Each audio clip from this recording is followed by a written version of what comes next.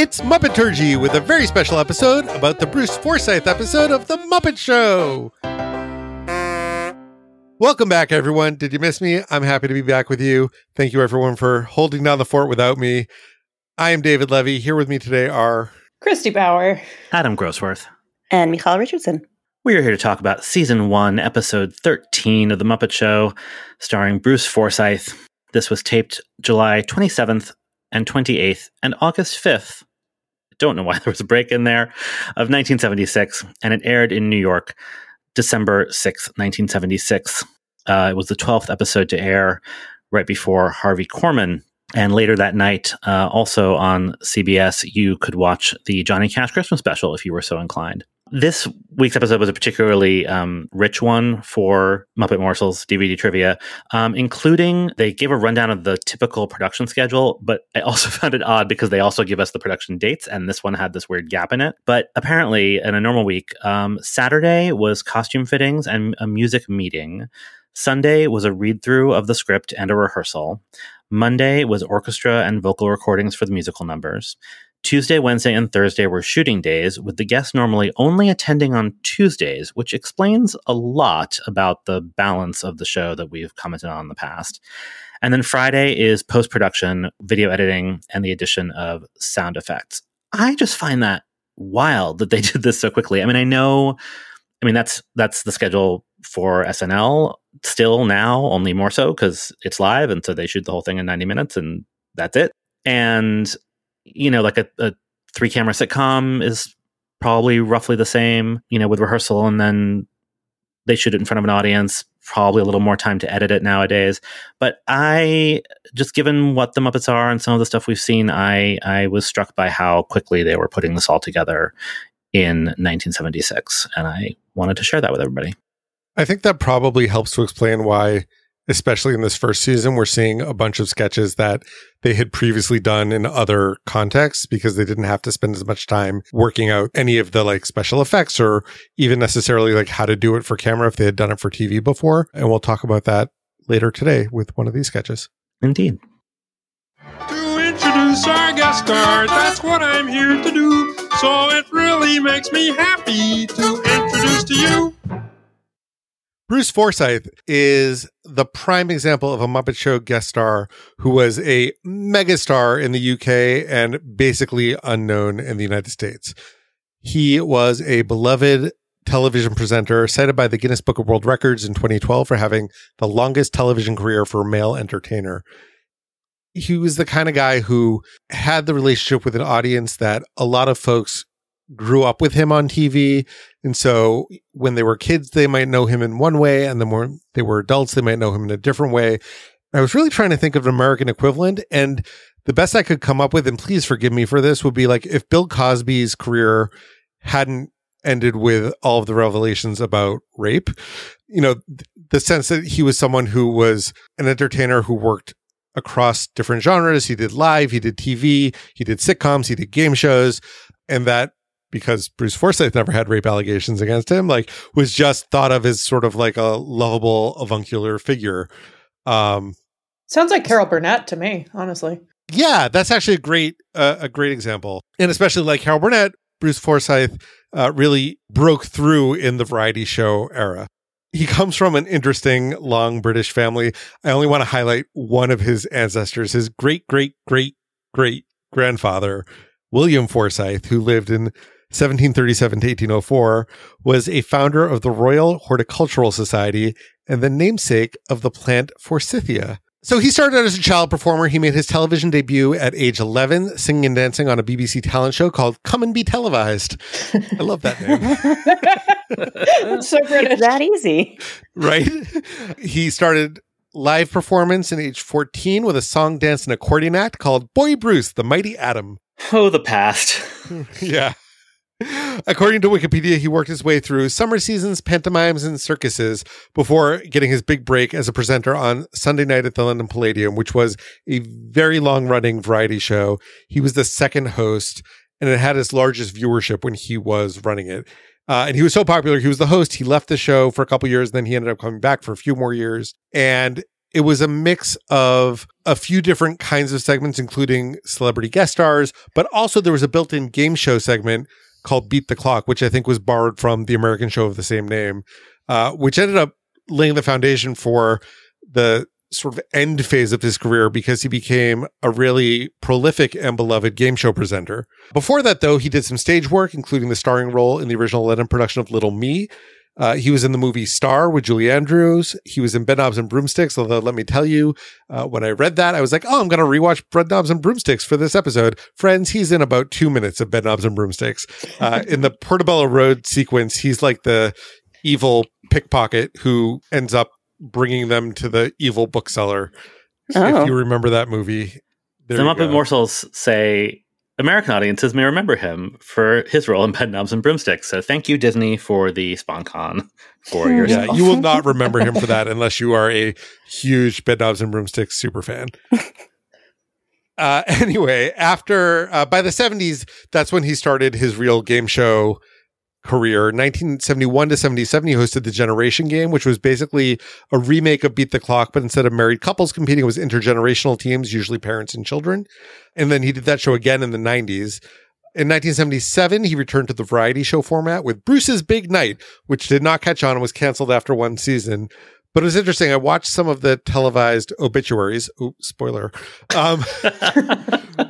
And one of them mentioned, like, this show as being something like, even though we knew it was sort of a disaster, we kind of loved him for it anyway. And I think that sort of tells you about how they felt about him. He did a lot of game shows in the 80s.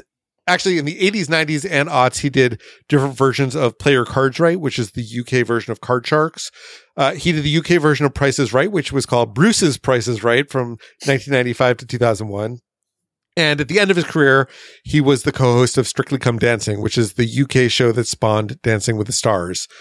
And he did that from 2004 to 2013. When he died, there were all sorts of tributes, including from the head of the BBC and Prime Minister Theresa May. And the BBC produced a tribute show to him at the London Palladium, which was hosted by his Strictly co-host, Tess Daly. And exactly 1 year after he died, his ashes were laid to rest beneath the stage in a private ceremony at the London Palladium, which I find both moving and disgusting. That's horrifying. Wait, does that happen for anybody else? I had no idea. Would like a box was like placed under a floorboard, right? Like they weren't like scattered in the trap room, right? Yeah, and then vacuumed up again. Like, I just come from a tradition where like cemeteries are cemeteries and theaters are theaters. Like, I mean, they're all dusty anyway, right? Yeah, I don't know. It feels weird to me that like the Palladium, is that where I saw Priscilla, Queen of the Desert? Were they like doing the like, I'm gonna shoot ping pong balls out of my yaya number on top of his final resting place? Like, yes, they were. Oh gosh. Anyway, that is Bruce Forsyth. Why don't you get me started? Christy, Yes. what did you think of this episode after our challenging run last week? I think this episode is definitely an improvement over last week, but it's a real mixed bag. You know, 2 British shticky dudes in a row is a bit much. So in the broader context, I think I enjoyed it less than on its own. You know, and the shtick itself is decidedly different. You know, Peter Ustinov had that sort of like received pronunciation, RADA student slumming it thing going on for him. And Bruce Forsyth is more of like a, you know, genial working class music hall, waka waka, like tonally he's a better fit with the Muppets. And, you know, there are a handful of really great laughs in this episode. And there are a couple of numbers that I genuinely love, but like as a whole, it coheres strangely, I think. But I do want to give bonus points to one of Bruce Forsyth's amazing jackets, which we will get to. Oh, yes. David, you were spared Peter Ustinov. How about you? Well, I did see Peter Ustinov. I just wasn't here to talk about it.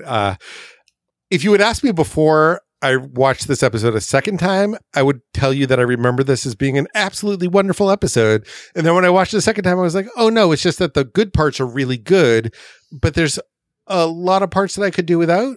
So that sort of puts it in the middle, but the good parts were really good. Michal? Yeah, there was a lot that I loved and a lot that felt really satisfying and rewarding about this episode. And I don't know if I would have felt the same way had we not just been coming off of Peter Ustinov last week. because, as Christy said, they are two shticky British dudes, but this shtick fits so much better with the Muppets, because the Muppets are about singing and dancing and making people happy, and that is what Bruce Forsyth seems to also be about. He's maybe even a little bit too much of a ham for the Muppets, but after last week, I'm relieved to see it, frankly. Yeah, I agree with all of that. I enjoyed this overall. It's interesting. You know, I obviously I own these DVDs and have since 2005, and I do not remember this at all. Like it's as if I had never seen it before, which obviously is not true. I'm getting a little tired of season 1. Is where I sort of landed with. I generally enjoyed this, but as much as I was just saying a week or two ago that I'm going to miss Mildred and George and Hilda, but the rhythms of these episodes are getting so repetitive, and we're not even binging them, right? We're recording these podcast episodes once a week, and so I'm watching them once a week, pretty much exactly as they would have been watched at the time, except I'm watching them twice because we're making a podcast. But I know that there are going to be 4 kind of repetitive backstage scenes, and an at the dance, and a Fozzie bit, and a hastily made UK spot, and I like all of those things. But I am really ready for something different to happen. We've now had at least 3 episodes where the guest is like, "Oh, frogs, pigs, and chickens, wild," and it's getting a little tedious. As much as I love the Muppet Show, that struck me this week, especially I think also having 2 slightly unfamiliar British guests in a row. But that said, there was a lot to enjoy, so let's get into it. Ready! 3, 2, 1, fire! I love that you were complaining that their structure is too formulaic, and then we immediately switch up our usual formulaic structure. Surprise! Well, it is time once again for Shot Out of a Cannon. It is a little bit out of order this week. We decided to talk about the backstage plot first because that has ties into the sketches, and those tie into the songs. So we're going to get right into it. There are a few overlapping kind of mini plots that resolve in different ways. We've got kind of a little B plot where Cynthia Adler, in her second and final appearance on The Muppet Show, is performing a duck who's working very hard on her punchline. Oh, Kermit! Yeah? I finally got the punchline down for the act tonight. Want to hear it? Okay. Good. Quack! Fine. But keep working on it, okay? Oh, sure, Toad. Thanks a lot. Put me down like everybody else. Yeah, that's right. Put me down. Bitter duck. Yeah, the duck is like a secondary guest star. She's featured all throughout the episode. She's nagging Kermit backstage, and we're going to see in the talk spot that Bruce Forsyth barters to rent her. We'll figure out later what that's about. We'll get into it. She's the patient in the veterinarian's hospital sketch, and then she and her performer are never heard from again. It's so strange. Like she appears as if we're supposed to know who she is. That clip is the first we hear of her, I think, right? And it's like we're supposed to know who she is, and she's a character. We have never seen her before. She doesn't really look like the other Muppets. She sounds nothing like the other Muppets. We've talked about Fran Brill and her boots. In this scene where she's behind Kermit's desk, she definitely feels a little too short. Like she can't quite make it. I'm fascinated by her. Yeah, I mean, she seems like she's also not as much of a veteran Muppet performer as the other performers. Like if you look at the duck and the mannerisms and like the eye focus like doesn't quite know where the camera is. Like she's clearly a talented voice actor, which is in fact what Cynthia Adler is, but she's not necessarily a Muppet performer. The duck is still great. Like I'm pro duck. Oh yeah. I want you to know that if you read Cynthia Adler's professional bio, it mentions the duck, and she talks about how the duck is part of Muppet history that Muppet fans still write and talk about today, which I would roll my eyes at, except we are doing that very thing. We are doing that very thing, and also the way back in the day, in the early days of the Muppet fan website, toughpigs.com, when Denny Horn was reviewing every single Muppet Show episode, or thought he was going to. I don't know if he ever made it to the end, but all he had to say about this episode was, I don't want to talk about Bruce Forsyth. Let me just talk about the duck. Yeah. The duck does this very cute thing when she nods, but her head doesn't nod, just her beak nods. It's really cute. And I'm like, I don't know if that's like a mistake, but it's really cute. And so I don't care. Mm-hmm. So we should just talk for a second about who Cynthia Adler is, just because it's interesting. She is part of the Adler theatrical family. So that includes Stella Adler, the great acting teacher. It includes Bruce Adler, who was a star of the Yiddish Theater, who eventually worked in musical comedy as well. As Michal said, she did a lot of voiceover work. Most notably, she was the narrator of HBO's Real Sex. She was one of the voices of Chiquita Banana. Yeah, I mean, that's most noteworthy. Sorry, Real Sex. I think the Real Sex tidbit would only be more noteworthy if she did it in the voice of the duck. Well, here's the thing is that over time, there have been lots of different voices of Chiquita Banana. There's only been one, to my knowledge, narrator of Real Sex. Fair. Also, like, we are of the age where Real Sex probably looms larger in our adolescence than it might for other people. I didn't have HBO then. I've never seen it. But the Chiquita Banana was a large character in the same time as the Muppet Show. So, well, there you go. Anyway, and for the New Yorkers among us, she had a one-woman show called Downloaded and In Denial in 2004 that got a bit of notice. Anyway, that's Cynthia Adler. She is still around, I believe, still doing voiceover and maybe occasionally cabaret. Cynthia, if you're listening, please come talk to us about the duck. Yeah, tell us how you came to be on The Muppet Show and why you were only on 2 episodes. Meanwhile, in our A-plot, Fozzie is working on becoming impervious to heckling, and he asks Kermit for help. And Kermit, by the way, is doing a beautiful job looking miffed at Fozzie for asking for his help in the middle of the show. But Fozzie asks Kermit to heckle him, which produces my favorite line of the week. I love it so much. Followed by Fozzie, just in response to this heckling, he hits Kermit with a rubber chicken, which is fantastic.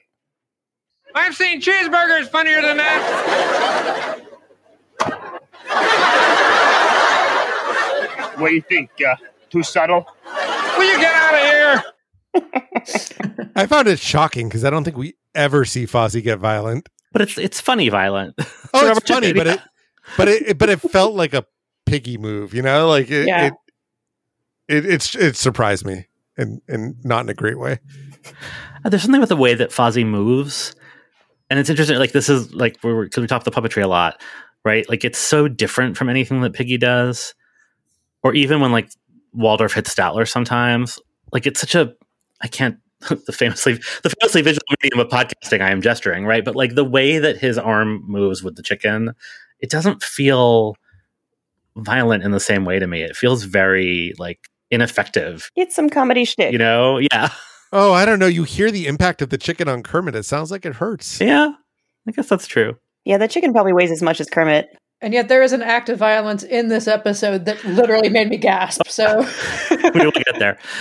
More Muppet morsels. Frank Oz said that Kermit was the linchpin of the Muppet Show, just like Jim was the linchpin of the Muppet performers. Jim enjoyed being snarky through Kermit. And that's the whole thing. And I was like, why? Morsels. Well, I wanted to know, like, why did Jim enjoy being snarky through Kermit? Because he wasn't snarky in real life. It just was one of the things where I was like, this is great. Oh, you're done. Like, I wanted another sentence, but there wasn't one. Oh, well. Later in this backstage plot, Fozzie learns that his act has been cut from this week's show, and he tries to faint on Hilda unsuccessfully twice. And I just want to give Hilda another shout out because she does this adorable panicked entrance when Fozzie calls her, and she does this terrific shocked look when Fozzie faints. And yeah, we're really going to miss Hilda when she's gone. It's almost like I sort of read it as like, because he calls her and she's like, oh no, what's wrong? Oh, you're fainting? I don't care. It's kind of how I read it. And she runs in from on stage. I don't know what she was just doing on stage. If she was helping someone with a quick change, she might have been just off stage in the wings. That's true. You know, that's the thing that wardrobe does. We've seen people watch from the wings too. We've seen her roped into the chorus too. So also Right. that. Anyway. Boy, am I? I really want to get the best of those 2 old hecklers, Kermit. Well, I can guarantee you that Statler and Waldorf will not heckle you tonight. But they always heckle me. Every show they heckle me. Well, why not tonight? Well, the show's running long and your act's been cut. Hilda? Yes, Don't Fozzie. move. Just stay right there. But why? So you can break my fall when I faint. Cute faint. cute duck. There's a duck again at the end. I like how the laugh track is sad for Fozzie. Yeah, that little aw. Speaking of cute, the way that Hilda sort of nestles into Bruce Forsyth in the introduction is so cute. They're trying so hard to make this cute thing into a catchphrase, and the harder they push on it, the more I hate it. Well, it's also, again, that thing where she doesn't sound like any of the other Muppets, so it just reads wrong. Right. And I don't mean that in any way as a criticism of Cynthia Adler. It's just like a whole nother voice world that she's in. The more maybe overarching and more subtle subplot here is that Bruce Forsyth is a whole variety show on his own and doesn't really need the Muppets' help. He sings and he dances and he tells jokes and he plays the piano and he hosts variety shows. He would have been a more interesting takeover than that wind-up robot Kermit we saw a few weeks ago. This is now the second episode where we've seen a plot contrivance of, oh, sorry, regular Muppet, we need to cut your act because the guest star has something to do. And that becomes something of a running, and I would say maybe tired recurrence in the show, which maybe goes back to the question of, does Kermit actually know what he's doing in terms of scheduling his own show? It's true. Though at least in this one, they explicitly say the show is running long, which just from a realism standpoint, I mean, that actually happens on yes, it does. Live TV all the time. And I appreciate that a better reason was given for it than was given to Piggy. I'm mostly saying this so that when we get to the Carol Burnett episode 3 years from now in season 5, and it flips that on its head where her number gets cut because the Muppet stuff is running long, we can say, aha. The tables have turned, guest stars. Yeah, it makes sense if the show is running long to cut an act. It wouldn't have made sense had the show not run long. We would have had 2 stand-up acts, one right after the next. And that's too many comedians. This is a show that gave us 2 Electric Mayhem numbers in one episode, so I don't think 2 different stand-up comedians is outside the realm of possibility for them. And you're never going to forgive them. I think there's something going on in the musical numbers in this episode that is very similar to the Electric Mayhem thing, but we'll get there too. Let's listen to At the Dance. George, would you like to come to my place for dinner tomorrow night? Maybe. What are you fixing? Well, you like duckling? I don't know. I never duckled.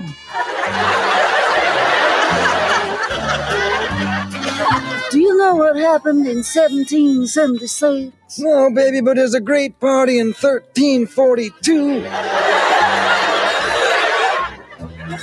I'm really into American history. Oh? You know, Washington, Jefferson, Revere. Oh, you like Franklin? Well, I don't know. I've never frankled. I think this is what they call a running gag. They're really trying to make that Kipling joke happen. I love it. I don't know why. It just gets me every time.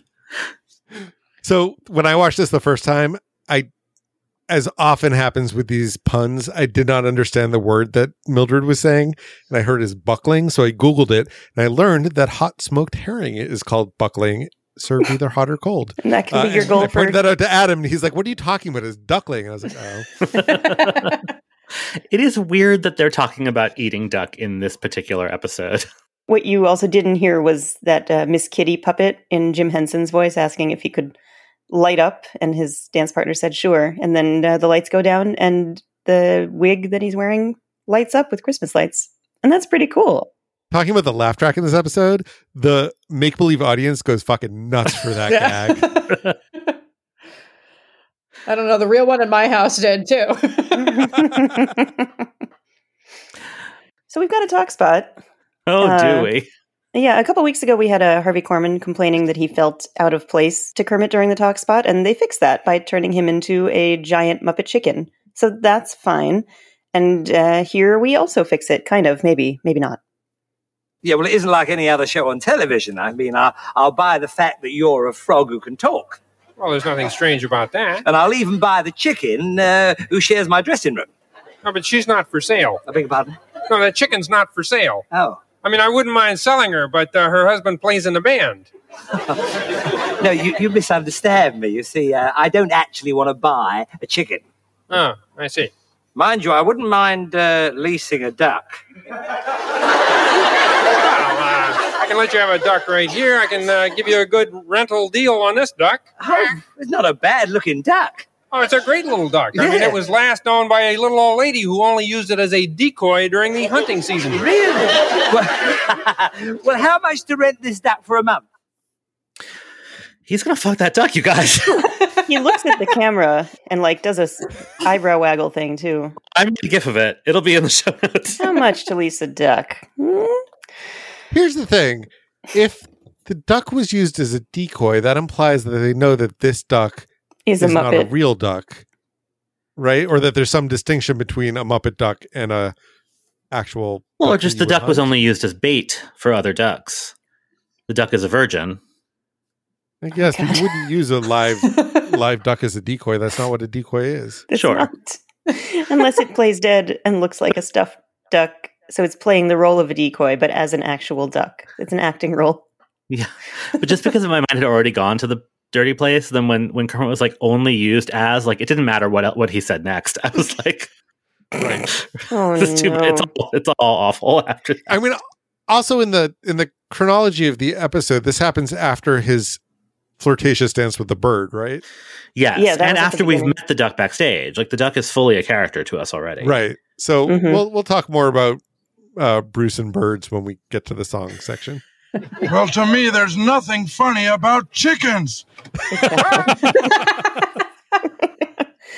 But later he will sing a romantic song with Miss Piggy. But here he's exchanging various animals, including a naked pig puppet, for the rental of this duck. And Miss Piggy gets offended. And they get into a bit of fisticuffs, or maybe it's snouts-to-cuffs. 2 pigs for one lousy duck?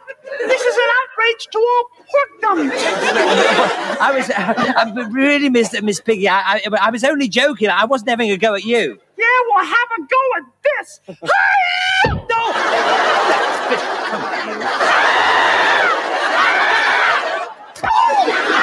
Thank you, Let Miss Piggy takes umbrage at the slightest annoyance. Oh, I usually take aspirin. Maybe I'll try some umbrage. Taking umbrage is the appropriate reaction, because what Bruce Forsyth did was, after Miss Piggy hit him, which is at this point a normal thing to do if you're a guest star on The Muppet Show, maybe you should be expecting to get punched by Miss Piggy or karate chopped by Miss Piggy, but then he sticks his fingers into her snout. Yeah, sticks his fingers into her snout, slams it down with his other hand, and it makes this thwomp noise, and oh my god, I grasp my face every time I see it. Well, there's a gif of that in the show notes too, if you want to watch it again and again. If you want to watch him break Miss Piggy's nose over and over again. Eesh. I don't know what else to say about that. Should we talk about Vet's Hospital? Let's do it. Let's move on. Right. It's much less upsetting. This is also a little bit out of order, but we're going to have a smooth blend and a nice segue into the next segment. So we've got the duck here as a patient, or is it a chicken? Well, what have we here? Another sick chicken? I'm not a chicken, I'm a duck. Shall we prepare for surgery on the chicken? Duck! Oh! And every time she yells duck, they all do this adorable little yelp and kind of jump up a couple inches into the air so that Rolf's ears fly up, and then they all duck behind the operating table. And it happens several times, and it is equally delightful every time. We were saying earlier that if you watch the duck, you can tell that Cynthia Adler is not a veteran Muppet performer, but you will be pleased to note that the duck absolutely nails her big punchline. Tune in next week when you will hear Dr. Bob say to his patient, Well, what kind of doctor do you think I am? Quack! I should know better than to ask a chicken. Perfect. I do love that it's the actual punchline that she said in the first scene that she was practicing. Yeah, she's been working on it. And she got it. Okay, so Fozzie's act has been cut because we've already got a guy who tells jokes. It's our guest star, Mr. Bruce Forsyth, who's telling some jokes about American and British television, and all of it is very of its time, and it's fine. He does a joke about Kojak, talks about people sticking their fingers in his nose because they want to use his head as a bowling ball. And I don't know what Bruce Forsyth's deal is with ducks or with people sticking fingers in people's noses. It's a lot. Good stuff. Yeah, I've heard better. I'm sure you have, sir. You know, in fact, at your age, you're lucky you can hear at all. Only kidding. You've probably got a great sense of humor. In fact, I know you have. I saw your wife outside. Oh, he's burying me. Fozzie, he doesn't say hoo-ha, but in my mind and my heart, he does. He just kind of wanders on stage. And Bruce Forsyth just kindly interrupts his own act to give Fozzie some tips on dealing with hecklers. And it takes a little work before Fozzie gets there, but then he gets there. We surrender! No more. You did it, Fozzie. I did it, Bruce! I did it! Oh, I did it!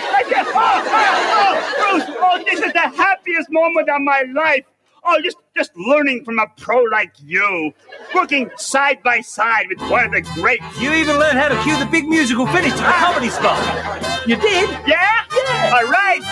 Oh, we ain't got a barrel of money. Maybe we're ragged and funny, but we travel along, singing a song. Thank you, Mr. Forsyth. It's my pleasure, Mr. Bear. Hey, we travel along, singing a song, side by side. I like the ears. Keep the ears. It's very cute.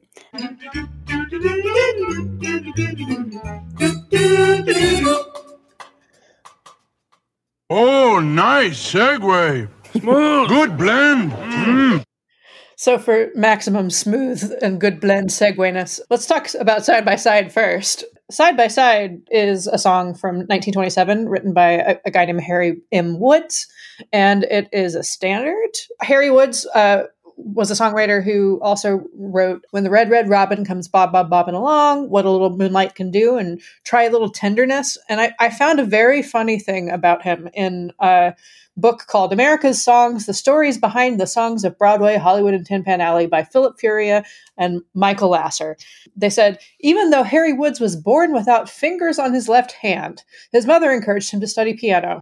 After Harvard, he was a gentleman farmer until he began writing songs, but he did not write full-time until the success of When the Red, Red Robin Comes Bob, Bob, Bobbing Along in 1926.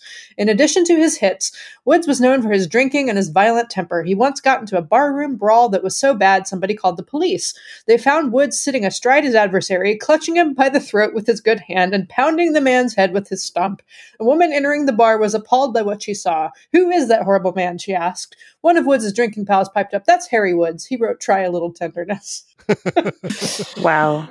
And this is not the first Muppet iteration of Side by Side. Ralph and Jimmy Dean did it on the Jimmy Dean Show in 1963. Should we talk about the jacket? Let's talk about the jacket. I think we have some feelings about the jacket. It's amazing. What else is there to say? So yeah, Bruce Forsyth is wearing an amazing jacket in this entire sequence. It's like a velvet patchwork situation, but it's like, you know, real flary and fitted and very 70s. And oh my gosh, I want it. Well, but you want is like the whole ensemble. Yeah, that's true. Cause he's got like the like robin's egg blue, like frilly tuxedo shirt underneath. It's like it's like a pirate shirt and also a medallion just for good measure. It's also the only outfit of his in this episode that really jumped out at me compared to, say, like the Lena Horne episode where we had something to say about every single piece of clothing she wore, or Charles Aznavour. So it's not just about how we're trained to look at women's clothing. I don't know that I could tell you a single other thing he wore in this episode, but Bruce's crushed velvet blue patchwork jacket is seared in my brain. The only other observation I made about his wardrobe was in one of the later numbers, he's wearing a suit that contrasts red and pink, which is not a combination that you see very often. So our actual first number in the episode is a performance by the Snurfs. The Snurfs?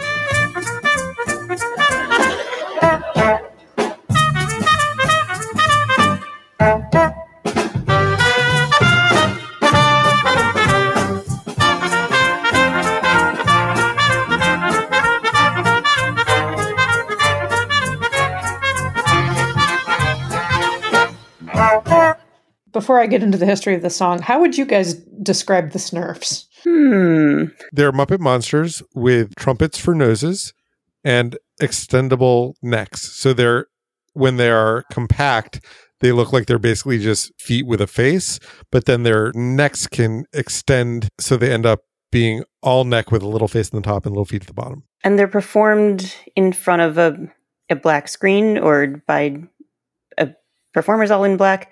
I didn't know whether they were performed from underneath, like just with a hand going straight up, until they jumped up in the air and their feet did a little windmilling thing. This was a useful Muppet morsel. They're controlled by 3 rods, 2 in the feet and 1 on the head. And so the puppeteers are behind them. An earlier version had the feet were a glove. And we'll have a clip in the show notes of their appearance on Sesame Street where you can actually really see the difference when it's a glove. And you can also kind of see, how it positions the puppeteer differently when they have to have their whole hand in the feet versus when it's a rod and they can be further back. It's a neat trick because you really can't see the people at all. So you mentioned an earlier version. This is actually the second iteration of this to appear on TV. The first one was in a special called Herb Alpert and the Tijuana Brass in 1974, featuring, you guessed it, Herb Alpert and the Tijuana Brass. And this piece of music that's used now is more or less the Herb Alpert and Tijuana Brass version of the song, just with a little more added comic honking. But the original arrangement is on an album called Sounds Like from 1967. The song dates back to 1926. It's a song called In a Little Spanish Town. I only really want to talk about the composer since we don't hear the lyrics. A woman named Mabel Wayne. There are so few Tin Pan Alley women composers, so I was excited to learn about her. She was born in 1890, died in 1978, and was noted as one of the first women composers to publish a hit song. And her other songs include Ramona and It Happened in Monterey. And, the song was a hit in various iterations over the years. There's a jazzy and kind of funny version sung by Virginia O'Brien in the 1943 MGM movie Thousands Cheer, which is basically like a cinematic USO show. And she's backed up by Gloria David and June Allison. And at one point, the way they popped up reminded me of Phenomena. Bing Crosby had a hit with it in 1955. There's a Buster Keaton bit in a short called Pest of the West where he keeps trying to play it outside of a window and stuff falls in his head. But my favorite bit of Muppet-related trivia related to this song actually involves Herb Alpert.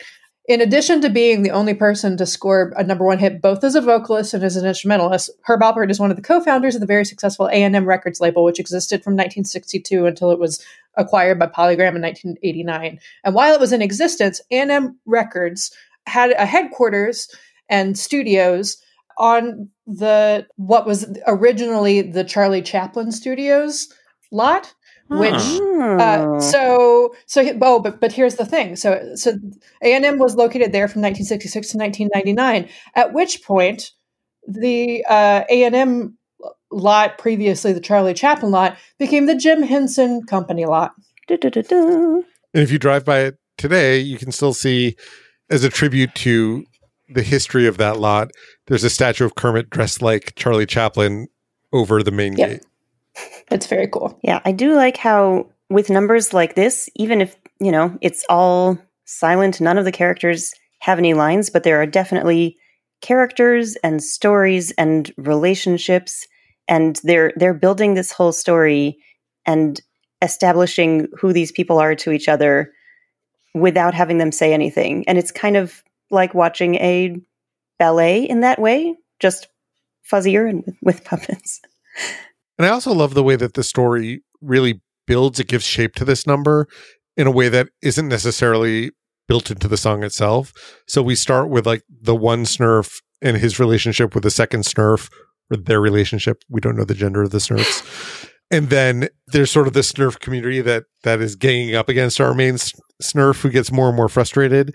And then there's that point where the camera pulls back and reveals the second level, which I let out a little gasp. I just thought that was so cool.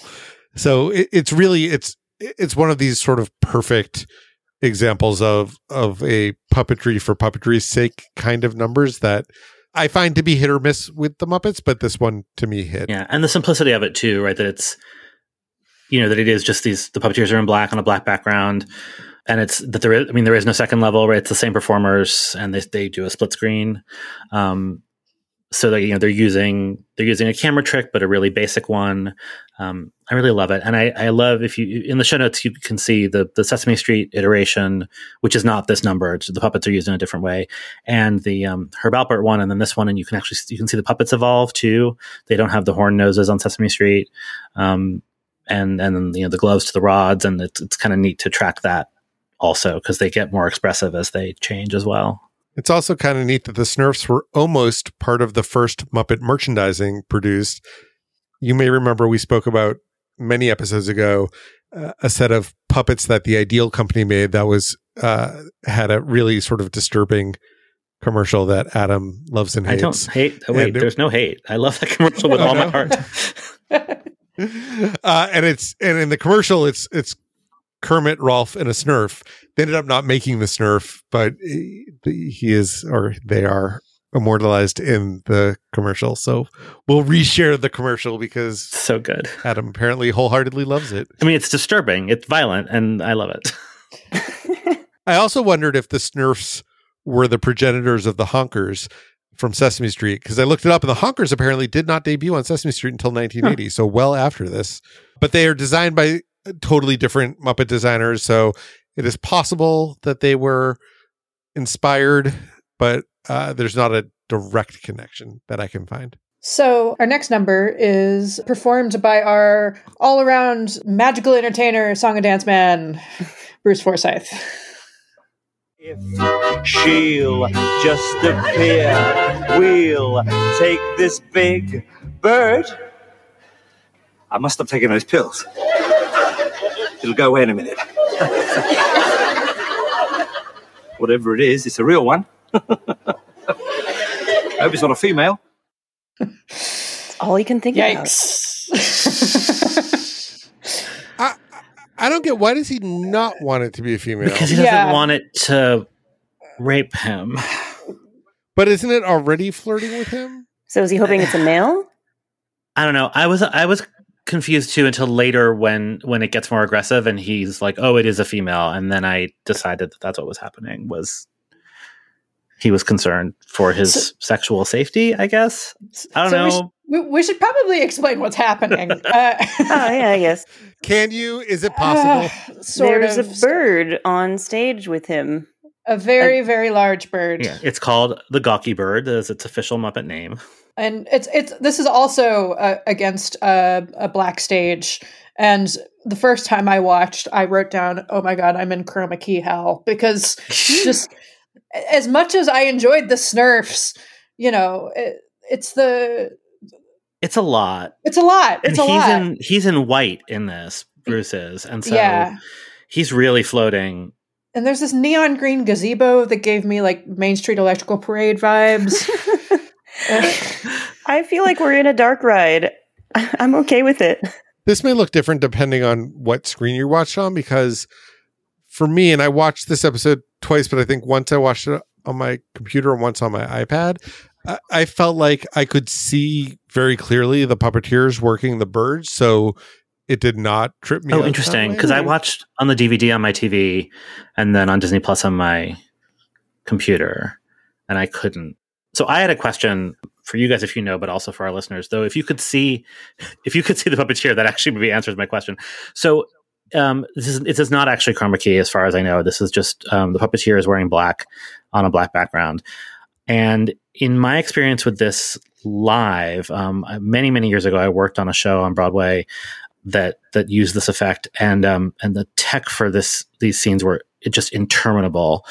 And much more recently, the seminal Broadway show Ghost the Musical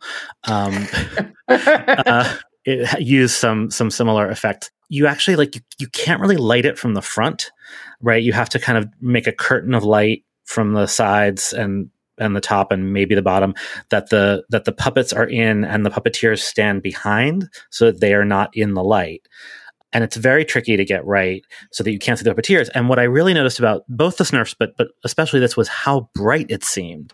And I know that TV lighting is not the same as stage lighting, but then especially you do an HD transfer and put it on a big TV, I was struck by how invisible the puppeteer suit. I could see the rod between the head and the body very clearly, but I couldn't see the human really at all. And so I was curious if anybody out there knows how they achieve that. I mean, now it would be green screen. Right now you'd put the puppeteer in a green suit and just make him disappear with a computer. But I was distracted by that, which maybe was helpful because of the way I didn't really enjoy the number. So, speaking of the number, we should probably talk about the song itself. We probably should. Though it's from a pretty famous source, so we don't have to say too much. It's All I Need Is the Girl, which is a song from the musical Gypsy, music by Julie Stein, lyrics by Stephen Sondheim from 1959. It has been recorded by noted Joe Raposo stan Frank Sinatra on an album called Francis A. and Edward K., recorded with Duke Ellington in his band. And interestingly, on that album, this track follows Sunny from a few episodes ago. Hey. And it's also been recorded by future Muppet Show guest star Carol Burnett. And there are... That's our third Carol Burnett reference of the episode. Oh, man. Bring them on. Nothing but love for my president. And there are alternate gender swappable lyrics for it. It's not the same when it's not sung by a twink. It's also not the same when he sings the entire song flat.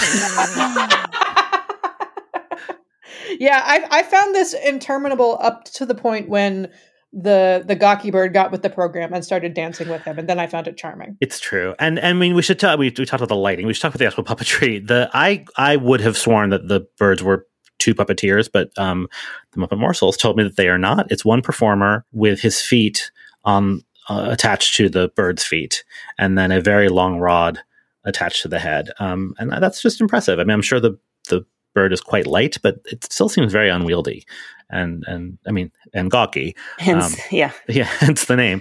But it's still pretty cool. The peckiness of the Gawky Bird reminds me of the emu and the Liberty Mutual commercials that seem to be on everywhere. Yeah, on every device and every service. Yeah, right.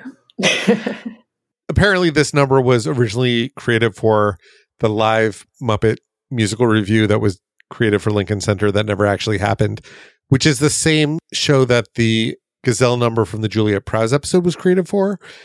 And it was notable to me that this number, for all of its shortcomings, transferred to television much more successfully than the Juliet Prowse number did, because now, we're 12, 13 episodes in, they seem to have a better sense of how to do dance for the screen.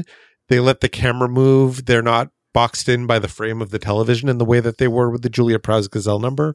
So just on that technical level, it felt like we've really seen, not even halfway through this season, that they've been learning by doing, and it's benefiting. And the deeper into this, the better the episodes are getting because of that. All right, shall we onward? I don't want to. I know what's next. Hey, Adam, your friends are here.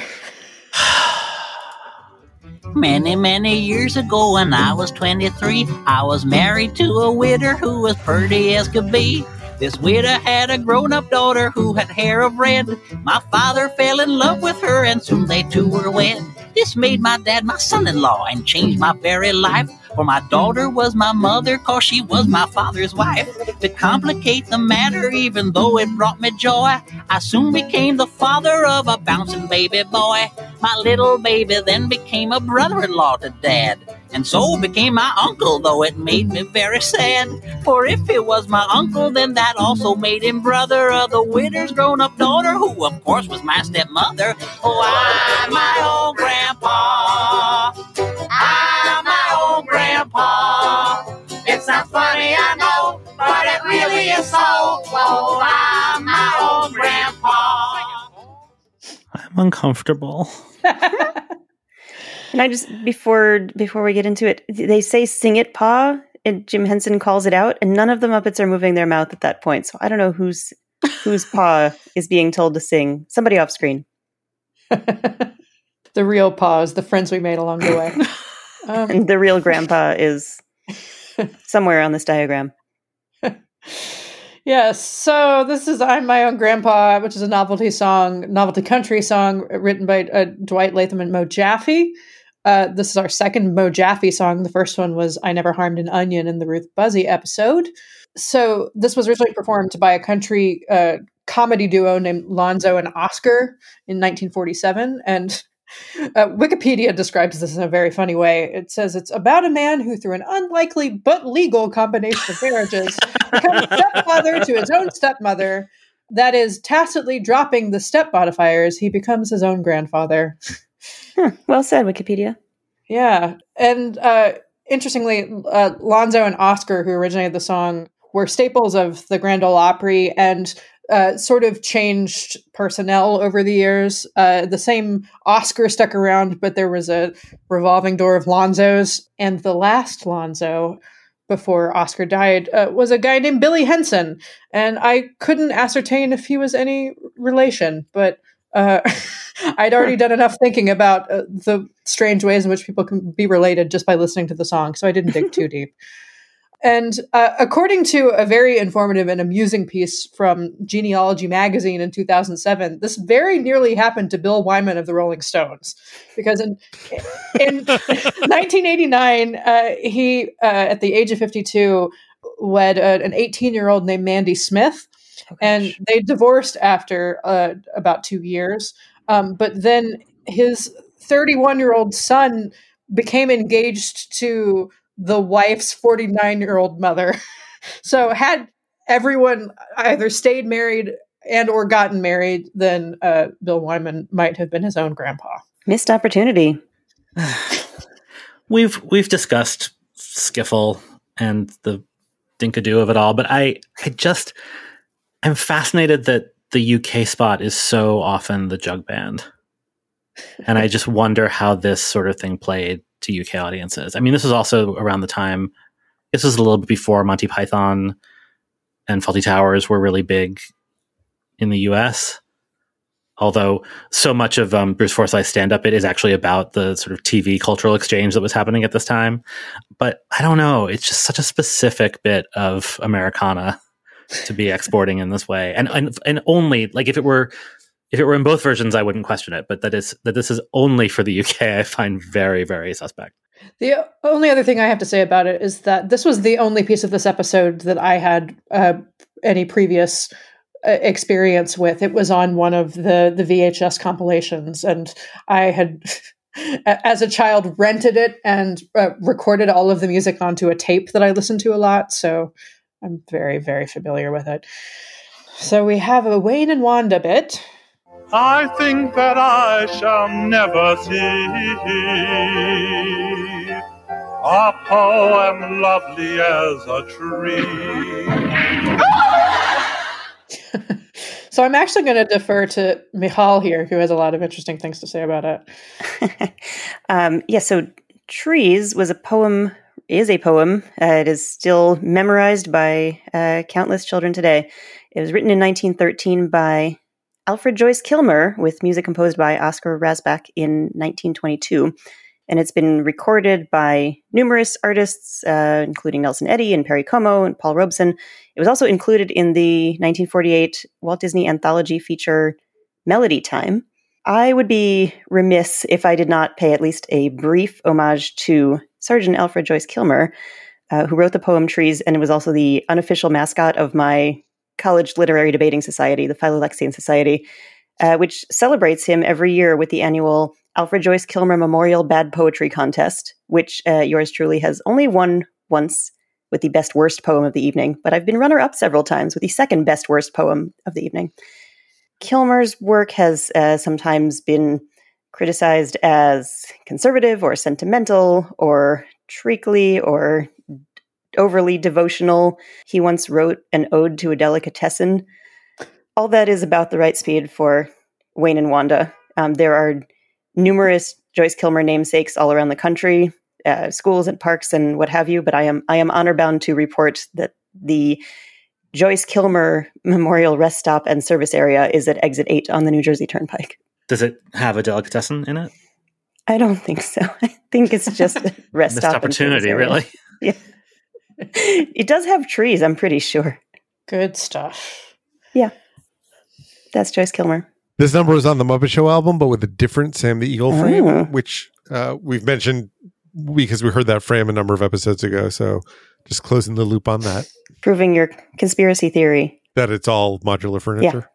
So our last number of the evening is a duet between Bruce and Miss Piggy. Small ones, huh? Yes, that sing in the trees. I don't want that big one back. Someone to bless me whenever I sneeze. Bless you, Piggy. Let there be cuckoos, a lark and a dove, but most of all, please, let there be love. Come in, boys. Real Roxy Hart energy from Piggy on that line. Kind of surprised the Westlers haven't actually cast her yet. That was my favorite It's moment great. of the episode when she calls for her boys and then a chorus line of tuxedoed pigs comes out behind the piano. It was just And perfect. one in a turtleneck and a trench coat. Because I I started had writing questions down. about that too. They're all, I don't know. The costume department just forgot about him. So the song is "Let There Be Love," music by Lionel Rand, lyrics by Ian Grant, published in 1940. I couldn't find much of anything about either of them, sadly. But this song has been recorded by conservatively 11 billion people, most notably Nat King Cole. It was a hit single in the UK for 14 weeks and peaked at number 11. And it's worth mentioning that Bruce Forsyth is playing the piano in this number. So complete and utter ham and show off. So he's a good match for Miss Piggy. This is Piggy's first musical number in which she is the main singer along with the guest star. And Frank Oz said that Piggy is his most difficult character to perform, not just physically, but because he has to dig deep to find that feminine part of himself. To which I would say you could have always cast a woman, but he's very good in this number, so we'll give it to him. Yeah, it's a delight. This was the number that led me to think of the conspiracy theory that perhaps Bruce Forsyth didn't just replace Fozzie, but one by one replaced all the Muppets, because this is a Rolf number. This should be Rolf singing with Piggy. It's fine that it's not. Bruce Forsyth does a lovely job. I do hope that now that there is a full-size piano on set, that Rolf maybe gets to use it in the future. Yeah. There's the shot starts with like a close-up on the Steinway and Sons branding on the piano before it pulls back to show the rest of them. So I wonder if there was a little deal cut. The whole framing, like the angle is unusual for the Muppet Show. It's something we haven't seen yet anyway. And, you know, Piggy's sitting on a stool and her legs are crossed and you can see her little high-heeled foot tapping. I mean, it's great. And it's not a thing we've seen yet. And I really enjoyed that aspect of it. I'm not sure if this was necessarily one of Bruce's signature numbers. I can't tell if he ever did it prior to being on the Muppet Show, but he did it a number of times since, including he recorded on his final album in 2011, which was called These Are My Favorites. He made a music video of it, and he did it in a couple of television appearances around that time as well. So that whether he brought it to the Muppet Show or they brought it to him, it became part of his, ongoing persona.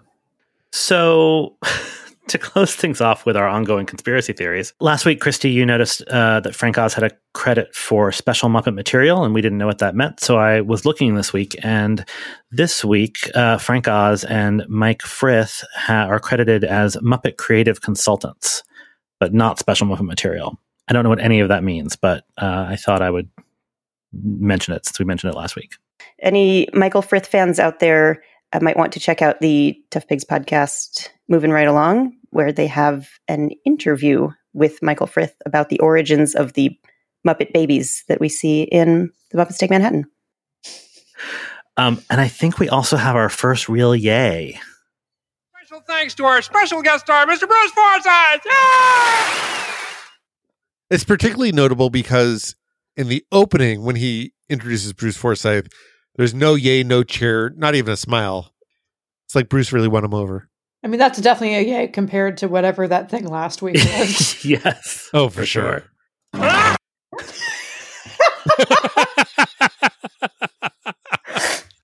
also this really strange moment in the closing where, everything's wrapping up, the credits are starting to roll, and Kermit, does his little arm wavy thing.